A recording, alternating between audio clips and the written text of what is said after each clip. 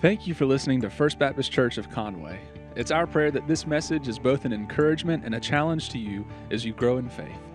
As we all move forward in light of COVID-19, we want to encourage you to make a priority of joining us in person for worship. Because as you know, listening to a podcast can never replace the need we all have for fellowship and corporate worship. So we look forward to seeing you soon. In the meantime, here is this week's message. So once again, it's that time of year where Christmas is approaching. Looks good in here, doesn't it? Yeah, let's clap for that. I think they did a good job decorating it. That's just a lot of wreaths, isn't it? A lot of green. It just looks beautiful. So it's that time of year, and I need some participation this morning. Okay, so even if you're one of those types, and I know you're here, and it's okay, who don't like to participate, I need your participation, or the sermon's not going to work at all. Do you want the sermon not to work at all? All right, it's on you. I know. That's how important this is. So here's what I want from you. And I want to help us and help your family out. On the count of three, okay? On the count of three, I want you to tell me what you want for Christmas. Okay, can we do this? Everybody at the same time, out loud, just tell me what you want. Ready? 1, 2, 3. Anybody hear what Jessica wanted? Rachel, what'd Jessica say? You missed it? Come on, the whole sermon was set up for that. I'm having trouble trying to figure out what Jessica wants. Okay. All right, so thank you for participating. All right, now that we got what everybody wants, I have another one for you. Let's do it again, but this time on the count of three, tell everybody out loud what you need for Christmas. Not what you want, but what you need. Ready? 1, 2, 3. So how many of you said the exact same thing? Yeah, I know you did. We get that confused all the time, don't you? Let me give you a peek into my life. You see, I quite often get my wants and needs mixed up. How about you? Yeah? And so, well, I really know what it is. Don't tell Jessica this, but I like to mask that I don't know the difference, right? And so she usually doesn't bother me too much when I get into my hobbies and I start talking about things that I need or things that I want, because she knows that once something gets on my mind, I'm not going to let it go. And she'd rather me just go ahead and get it out of the way than to talk about it all the time to justify why I absolutely need this certain thing. Y'all ever done something like that? Well, here's the more important question. Has your spouse caught on to you yet? Has your parents caught on to the fact that you do this? Right, mine definitely has. Now, she generally lets me get away with it, probably because I can be, responsible. However, sometimes she decides to call me out on it. And when I start justifying things and I get to the point that I start setting up that, babe, I need this for when the next alien invasion happens. Like when I get that far in my needs and justifying it, I generally go, okay, I need to just let this one go.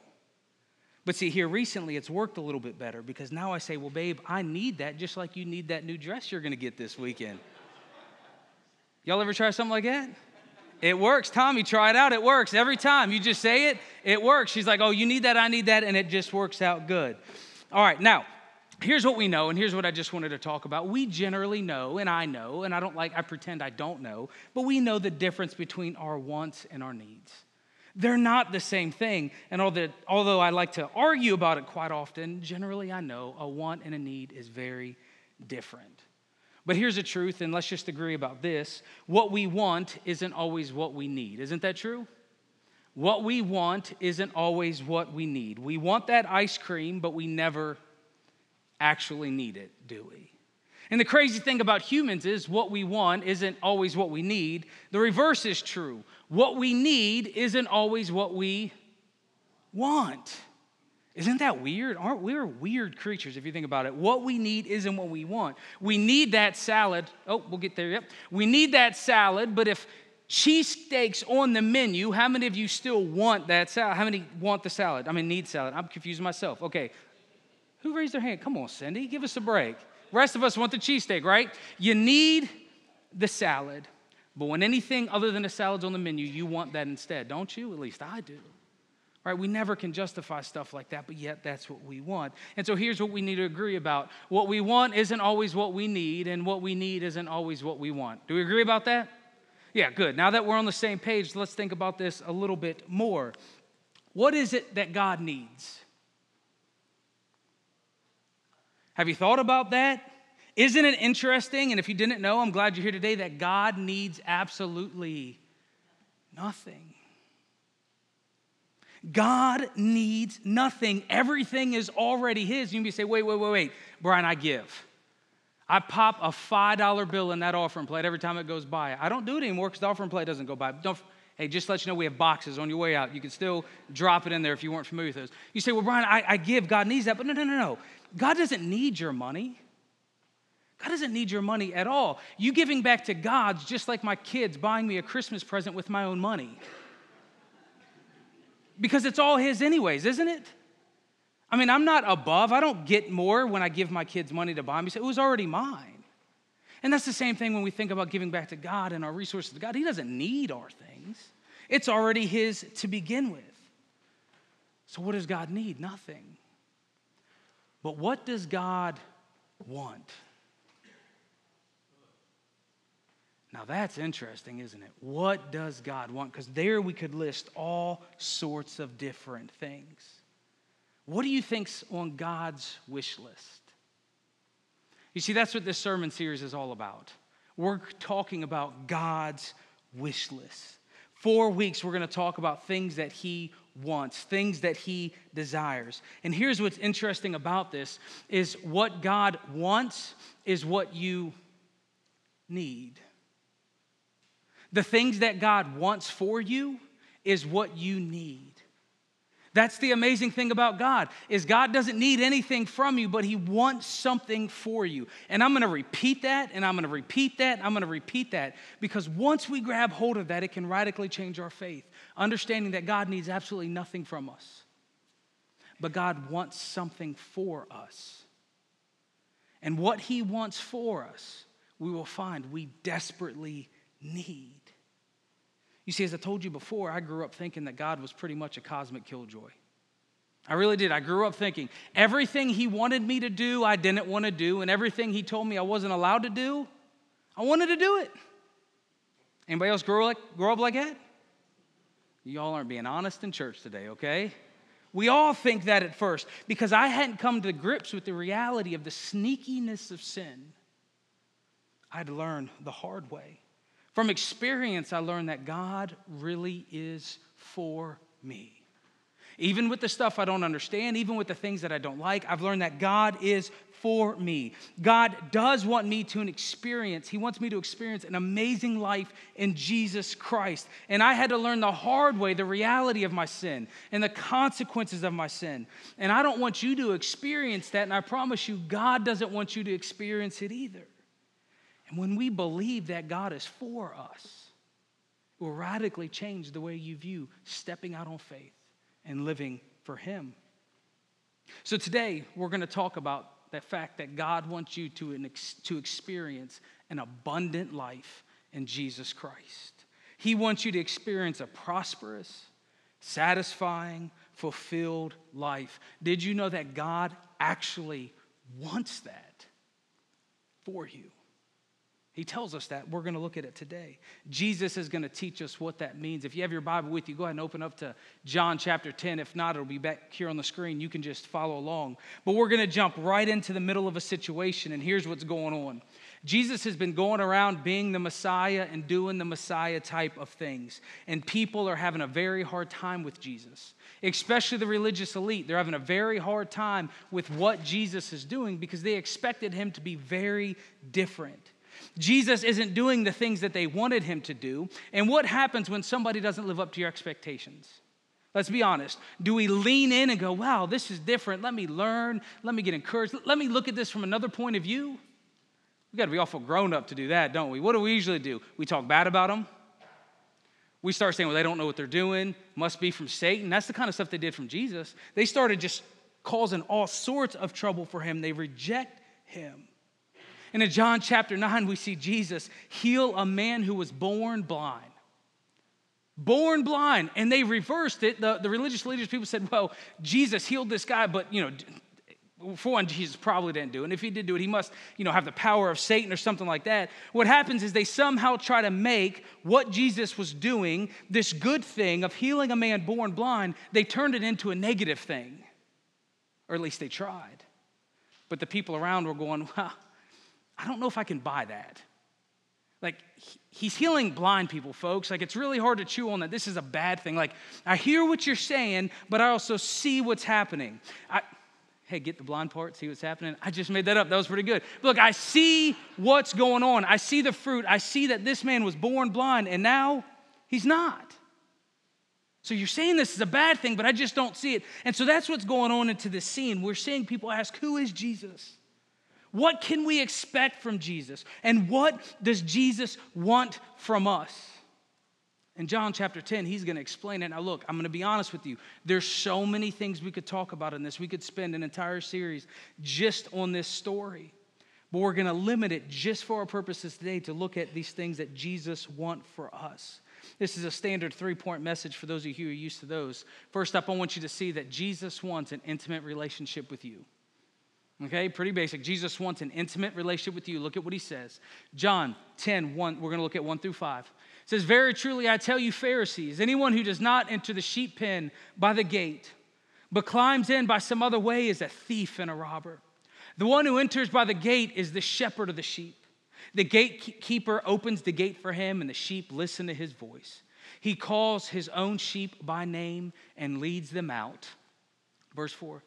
When he has brought out all his own, he goes on ahead of them, and the sheep follow him because they know his voice.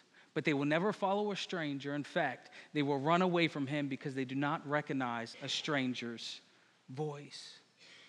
You see, the image of a shepherd is extremely important for a biblical leader. In fact, the Old Testament tells us that God is the true shepherd of Israel. Look what it says in Isaiah 40, 10 through 11. It says, see, the sovereign Lord comes with power, and he rules with a mighty arm. See, his reward is with him, and his recompense accompanies him. He tends his flock like a shepherd. He gathers the lambs in his arms and carries them close to his heart. He gently leads those who have young. So the biblical picture, right? We saw what Jesus said about the sheep and shepherd and gate, stuff like that. We're going to look at that in a minute. But we see from the background that the Old Testament is filled with these images of a shepherd. And it tells us that God is the true shepherd. And not only is God the shepherd of his flock Israel, we see that this ends up becoming a picture of good leaders in the Old Testament as well. In fact, both David and Moses were quite literal shepherds. And so Jesus uses this vocation of shepherding, something that would all been familiar with, to explain who he is and what he has come to do. You see, the sheep pen, I'm sure you've seen explanations before, was just like a brick or stone, not brick, but a stone enclosure in the middle of the pasture, and there'd just be one door, and the shepherd or gatekeeper would lie across, and the sheep would have to go in and out through them. And so the sheep pen was a place of security and safety.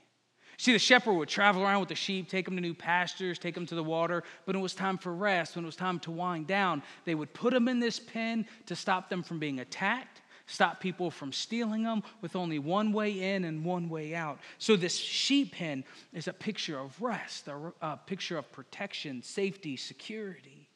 And what's interesting about these sheep pens is there could be multiple different people's sheep in the pen.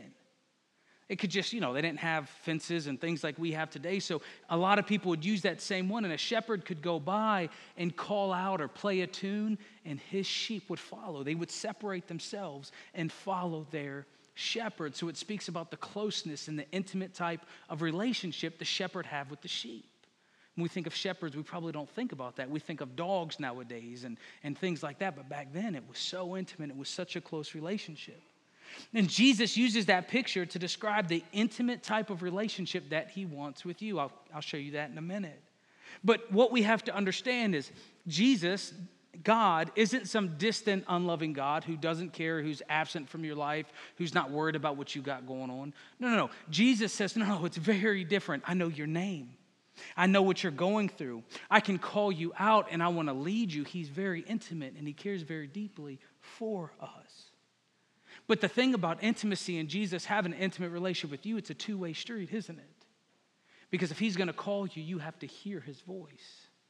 You got to know his voice. You got to be ready to listen for his voice. So Jesus desires this close relationship with you. And it's one of the great theological paradoxes that we've talked about before. We have God's sovereignty, that he knows us and he loves us and he calls us. But then we see this human responsibility to answer that call and follow that call and allow him to lead us. So we see that in this text, this great paradox between it, but they both work. And so it's our responsibility not to be God, but it's our responsibility to listen for the shepherd's voice, to draw closer to him, knowing he'll draw closer to us. Remember what we learned from James, our study in James?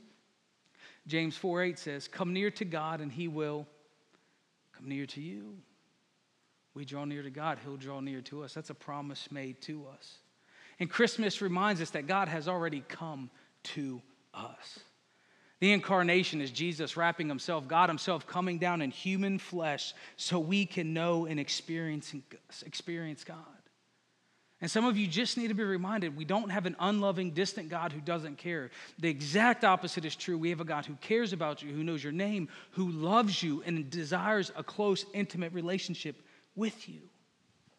So this type of life we're going to learn about, this fulfilled, abundant life, comes through knowing Jesus on an intimate level, through truly knowing him, truly experiencing him. Look at verse 6. It says, Jesus used this figure of speech, but the Pharisees did not understand what he was telling them. Now, they should have probably understood, because throughout the Old Testament, there's plenty of pictures of God being the shepherd, and they understand what leaders mean. They got all of that. They probably don't want to know. But Jesus expounds the next couple of verses we're going to look at. Now, what's important to understand, because this section's messed me up a lot, I don't know if you've read through it before, but it doesn't seem to make logical sense. It starts to kind of break down. But New Testament scholar D.A. Carson really helps us with this. He says the key to the next section is understanding that this isn't an explanation. This next section isn't an explanation of the first 5 verses, but rather it's an expansion of the metaphors. Jesus is going to keep using these metaphors to explain who he is and what he's doing. He's weaving in and out of the shepherd illustration. So don't think of it as a logical explanation, like here's the first 5 verses, Jesus is explaining out. He does that sometimes, like the parable of the soils. This is, Jesus uses this illustration, they don't get it, so he starts using other metaphors, the same type, to explain who he is and what he's doing. Verse 7, we learn that Jesus wants to give you a fulfilled life. Follow this with me, 7 through 10. It says, therefore Jesus said again, very truly I tell you, I am the gate for the sheep. All who have come before me are thieves and robbers, but the sheep have not listened to them. I am the gate. Whoever's entered through me will be saved. They will come in and go out and find pasture. The thief comes only to steal, kill, and destroy, but I have come that they may have life and have it to the full. So now we see Jesus is the gate. He's the one who provides security and safety. He lays down, you have to come in or out through him. That's the only way to get to the sheep. In fact, he says he's the one who saves us. See, safety and security, we're going to get to it, but what do you trust in for safety and security? That job, that bank account, those stocks, that house, that land, that new thing? What do you trust in? This is what Jesus is getting at. He is safety and security. And through him we can find green pastures. Through him we can have an abundant, full life. The old translations say that. They say an abundant life, and that's what Jesus is offering. He's offering to you and to me this abundant life. That word can be translated exceedingly or beyond, or that which goes way beyond necessary. How many of you want a life that goes way beyond necessary? Right, not just your basic needs. And first you're like, oh, this is American dream. It's absolutely not the American dream. We've talked about that enough to you know that's not what I'm saying. Sometimes when you're the poorest, you have the richest spiritual life, don't you? Sometimes that money gets in the way, doesn't it? We already know these things. So Jesus says, no, you want to find true life, it's through me. You want abundant, joy-filled, great life, it's found through me. As we saw in the book of James, there's only 2 ways to live. You see the wisdom of the world or the wisdom from God. John the Apostle calls it light and darkness. Jesus is using the same thing here. All biblical writers talk about it. There's 2 ways to live. Not 3, not 4, not different philosophies. There's the things of this world, which are a lot. or there's things of Christ. There's the biblical worldview about who he is and what God has done. And so the biblical worldview says that Jesus is the one who wants to give us safety and security. Jesus wants to save us. All those things opposite of Jesus, and the list could go on and on and on, but all those other things that try to fulfill, those other things that guarantee you a great life or a good life, or the new infomercial for $39.95, just 5 easy payments, right? You've seen those? They're not going to work, and they're going to break. You know that. Before you're done with payments, it's going to break. It happens all the time. But Jesus says, I'm the one who wants to give you this full, satisfying life, this abundant life. You see, Jesus wants to save you. And sometimes that's where our faith stops. We think that our faith is just good for what happens later, what happens after we die. But Jesus says, they can be saved. Yeah, we're good. We know salvation. We want to go to heaven. We want to be with God. He says, but I've come to do so much more than just get you into heaven. So much more. He says, I've come that they may have life and have it to the full. He wants to do so much more in your life. He wants you to be his disciple, his follower. You see, because Jesus wants to be your leader. Jesus wants to be your leader. John 10:11, he says, I am the good shepherd. That one we just read about earlier. He is the good shepherd. The good shepherd lays down his life for the sheep. Jesus is the shepherd who knows his sheep, who calls his sheep, who leads them. He is the one who wants to guide you to these overflowing pastures. Jesus is that shepherd that the Old Testament was pointing to, that shepherd who was going to come, how those other kings, they did an okay job, but now we have the true king who does the greatest job. You see, Jesus desires and wants to be your true leader. He wants to be your leader. And as our leader, he calls us and invites us into a relationship, that closeness, right? We talked about this discipling relationship where we can learn from him, where we can be guided from him, because that's what discipleship's all about. Growing in an intimate relationship with God himself. And Jesus, our good shepherd, wants something for you. He doesn't need anything from you. So following him, we follow him because we know he wants something for us, an abundant, overflowing life. You see, Jesus is able to lead because he's the only one who knows where we're going. He's the one who's already set the course and the direction. He made the whole thing. He'll never leave us and abandon us. Look what he says in verse 12. He says, the hired hand is not the shepherd and does not own the sheep. So when he sees the wolf coming, he abandons the sheep and runs away. Then the wolf attacks and the flock scatters, and the flock scatters it. The man runs because he is a hired hand and cares nothing for the sheep. But I am the good shepherd. I know my sheep, and my sheep know me. Verse 15. Just as the Father knows me, and I know the Father, and I lay down my life for the sheep. I have other sheep that are not of this sheep pen. I must bring them also. They too will listen to my voice, and there shall be one flock and one shepherd. You see, sometimes in life, you feel like you're being attacked by wolves. And I bet a lot of times you thought those things or that job or that security or that house or that whatever, you thought it would provide that safety and security that you were looking for, but it didn't work out, did it? And those hired hands I like to think of as anything that we think. It's really things, people who want things from us or things who want something from us. Remember, Jesus doesn't need anything from us. He wants something for us. It's very different. But these hired hands want things from us, not something for us. There are people who are just trying to lead and guide to get something for you. Like every politician. If you're a politician, I'm sorry, but it's true. What do they want from you? Your vote. You didn't know that? I'm glad you're here today. I just want to let you know. They will say absolutely anything you want to hear for what? A vote. That's what they're doing. The whole system's set. They just want your vote. That's what they're doing. Jesus doesn't need your vote. He's already God. Doesn't need anything from you at all. He wants something for you. Remember, the shepherd's job was to protect. The desert is a hostile place. He's already described these thieves and these robbers. He's described these wolf attacks, these people who are trying to steal. Nothing else has the best intentions for you. Only Jesus does. It's because this world is full of danger. You say, well, Brian, I know that, but how do I know I can trust Jesus? How do I know he's really there for me? Because life is hard, life is difficult. The things he asked me to do, I really don't want to do. So how do I know that Jesus really is for me in this relationship, in this job, in this career, in this next step? How do I know, Brian, that he's really got me? Well, he tells us the next verse. Look, he says, the reason the Father loves me is that I laid down my life. Do you know Jesus died for you? How do you know you can trust him? Because he needed nothing from you and yet gave you everything. Who do you know's done that?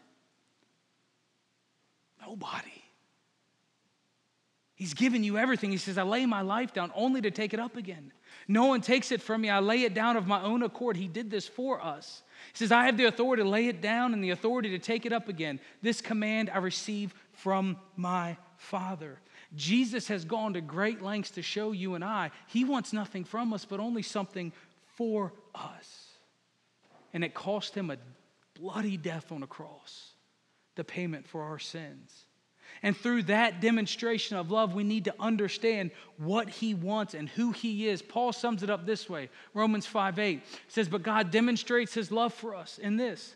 While we were still sinners, Christ died. While we were completely opposed to God, before you did anything good for God, before you took a step, you took a thought, he already died for you and demonstrated how much he loves you by giving up his life and taking your place. See, one scholar brings these ideas together. He says, if we remain under his leadership, if we recognize his voice, we will find safety and flourish. Is your life flourishing? Does it feel like it? Does it feel overflowing? You see, God doesn't need anything but wants many things for you. He wants you to have an intimate relationship with Jesus. He wants to be your true leader, your true source, the one you look towards, the one who guides you, the one that directs you, the one that leads you through all your difficulties. And so I ask, what's stopping you from living a life for Jesus Christ? What's stopping you from going all in? What's holding you back from truly trusting him with all that you got, that one area that you just said, God, it's off limits? What's stopping you from going, all right, Lord, here it is. I trust you. I want to follow you.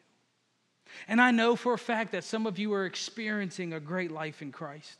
You're experiencing and enjoying daily. Every day you're learning more and more what it means to be a Christian, what it means to be a disciple of Jesus. You tell me about it, and I'm so excited for you. I see so many people stepping out and growing in faith. It's great to be a part of a church where life change is happening all the time. I hear the stories, and it's so exciting. I've helped many of you. We've walked through these discipleship groups where you've learned what it means to be a follower of Jesus. We've had small groups launch out of that. We've had other ministries launch out of that. We've seen many people take their next step of faith, giving their life to Jesus Christ, or coming forward to be a part of our church, saying, hey, we're committed to what's going on here. We've seen people take their next step of faith in baptism, publicly declaring it. We've seen so many people learning what it means to dedicate their life to Jesus, to start living this abundant life, to start saying no to the things of this world and say yes to the things of Jesus.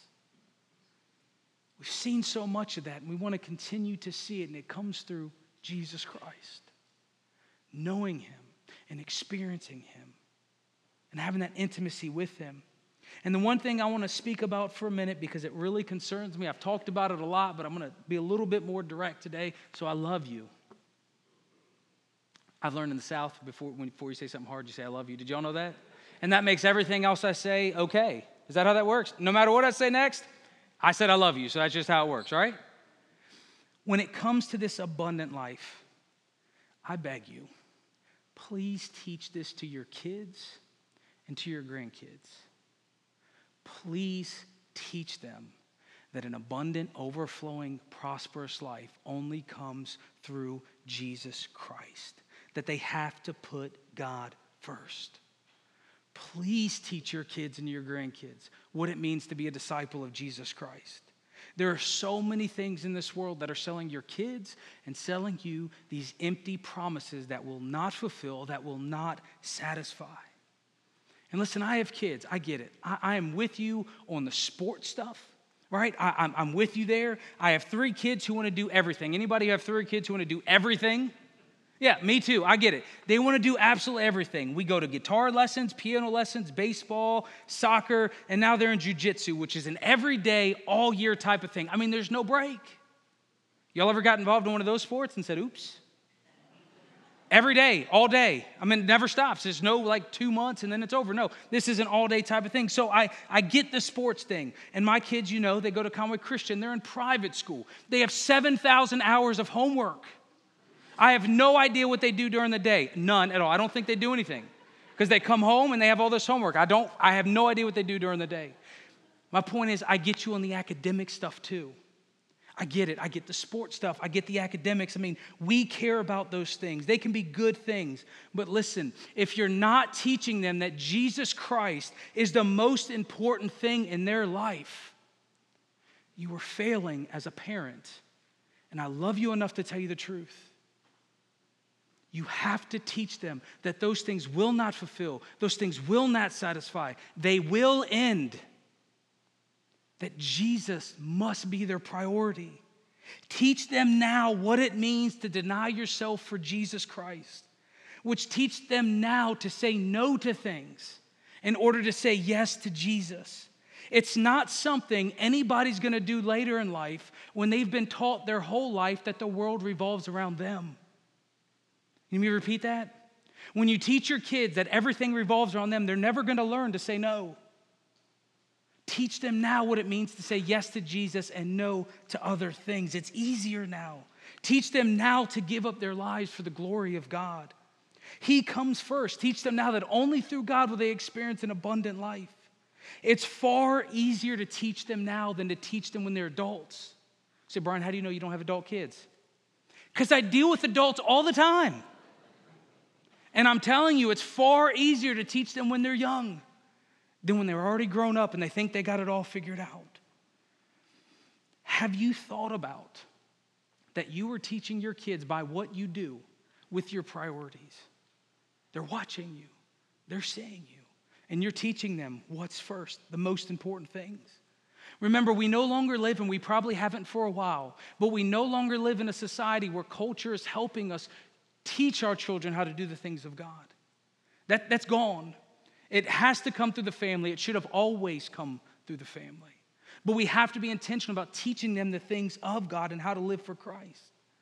Now, here's some ideas I just want to share with you what we're doing as a family. And listen, I'm not saying you need to do the same thing as me. You're a grown-up. You can work this out with your own family. I'm just giving you ideas that we've come up with to make sure that we teach our kids that Christ is first.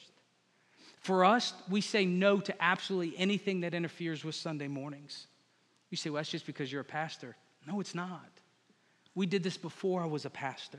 You see, Jessica grew up playing travel soccer. So we have that. She has a whole experience. She could tell you about what it looks like to play travel soccer and the demands. And do you know they never stop? The older you get, they get what? More. Did y'all know that? You probably already did. But so she already experienced it. We've already been through that. She's the athlete in our family, though I'm faster. Make sure to tell her you heard I was faster. She'll appreciate that. She did. We raced once. She doesn't remember, but I beat her. But anyways, we'll move on. But she knows from her experience, we know that stuff will not satisfy your life. It will not fulfill your life, and it will come to an end. She knows the spiritual elements she missed out on. She experienced it. She knows what she missed by doing that. So we made a decision for us. Nothing that takes place on Sundays, we can't be a part of it. And this was before I was a pastor. We agreed about this. And this is what I'm asking you to do as a family. Think about things before they come up. Set your limits. Set your guardrails. What are you going to say no to? What's okay? What's not okay? Because doing it in the moment when your kids look at you begging you to do something and you don't have boundaries, it's going to be hard to say no, isn't it? You see, we wanted to teach our kid that worship is a priority. And maybe there's other ways to do it. Go for it. But I'm just telling you what we've done. And for giving, we teach our kids to give. Every dollar they get, every dollar they have to tithe back 10%. So if you send my kid a birthday card with $10, $1 goes back to the church. So you do that with birthday money? Yep. Any money they get, absolutely any money. You say, well, Brian, no, listen, I lived a life of greed. Y'all ever done that? Y'all ever seen what greed produces? I have. Guess what I don't want for my kids? That. So because I experienced the life of greed, because I experienced the life of selfishness, one thing I guard against very strongly is my kids giving. I say, look, guys, this is what we do. And now they get excited about it. I mean, they're exciting. And I've met some adults here who tell me that their family did that for them. And they get excited about giving. Like it's amazing. I remember when I was late teenager, early 20s, and I started tithing. Do you know how hard that is? When you just learn, now I'm an adult, and I got to pay these bills, and I got to live on my own, and now I got to start giving 10. Whew. I didn't make a lot of money, but boy, it felt like a lot of money. It was hard, so I teach them now that this is just what we do. You set your bills up this way. You set up your finances this way. This is just something you do as Christian. Even if you don't do it, this is for you. Teach them to do it. Set them up for success. Teach them this is what Christians are supposed to do. And so for you, work out things in your life. We could give other examples, but these are things that are really important to us. I just asked you as parents, have you actually thought about what you're teaching your kids? Have you actually thought about what kind of life you want for them? Because Jesus says here, I will give you an abundant life in me. And do you believe it actually comes through him? What's willing to get in the way of that? And listen, guys, I don't know how my kids are going to turn out. It's their responsibility to devote their life to Jesus Christ. That's not on me. I can't make them do anything. But as a parent, I'm going to do my absolutely best at setting them up for success. I'm going to teach them what I know. And I'm going to point them to Jesus because he knows far more than me. Because I can't tell you, here's what I do know. I can't tell you how many parents have sat in my office telling me they wish they could go back. They wish they could do things differently. And I've learned from them, and you can learn. Point your kids, point your grandkids to the abundant life found in Jesus Christ. He is the only thing that will satisfy them in this world. The rest will crumble and fade. You know that. Here's the type of life God wants for you. Here's the type of life God wants for your child. It's found right here. You know this, Psalm 23. If you don't, I suggest you memorize it. It says, the Lord is my shepherd. I lack nothing. He makes me lie down in green pastures and leads me beside quiet waters. He refreshes my soul. How many of you need that this morning? He guides me along the right paths for his name's sake. Even though I walk through the darkest valley, I will fear no evil, for you are with me. Your rod and your staff, they comfort me. You prepare a table before me in the presence of my enemies. You anoint my head with oil, and my cup overflows. Surely your goodness and love will follow me all the days of my life, and I will dwell in the house of the Lord forever. That's what God wants for you. Is that your prayer? Maybe your prayer needs to be, God, I want to be here. This is what I want. This is what I need. This other stuff I know doesn't work. The satisfaction's not there. It doesn't work. Maybe this needs to be your prayer. Maybe you just need to commit to reading that. Maybe you don't know that. Read it every day this week. But this Christmas season reminds us that God does have things on his wish list for you. He wants you to have an abundant life in him. He wants you to experience an amazing life in Christ. This Christ who came to be our good shepherd, who wants an intimate relationship with you, who wants to lead you and will lead you to a life, an overflowing life in him. So what's stopping you? What are you trusting in? Will you pray with me? Heavenly Father, we thank you so much for Jesus Christ, our Lord and Savior, our good shepherd. Father, we know that our priorities are constantly being challenged. There's so many things in this world that try to sell us what it looks like to live a great life. There's so many things selling our children and our grandchildren what it means to have a good life. Father, we humbly confess we stray from you often. We always don't make the right choices. We often think we know what's best and somehow we're going to be the exception. Father, we humbly confess we need you. We need you. Father, show us in our life where it is in our life that we're trusting in the wrong things. Father, we know and confess that abundant, overflowing, safe, and secure life only comes through Jesus. Thank you for coming to us. Thank you for protecting us and guiding us. In the precious name of Jesus we pray. Amen.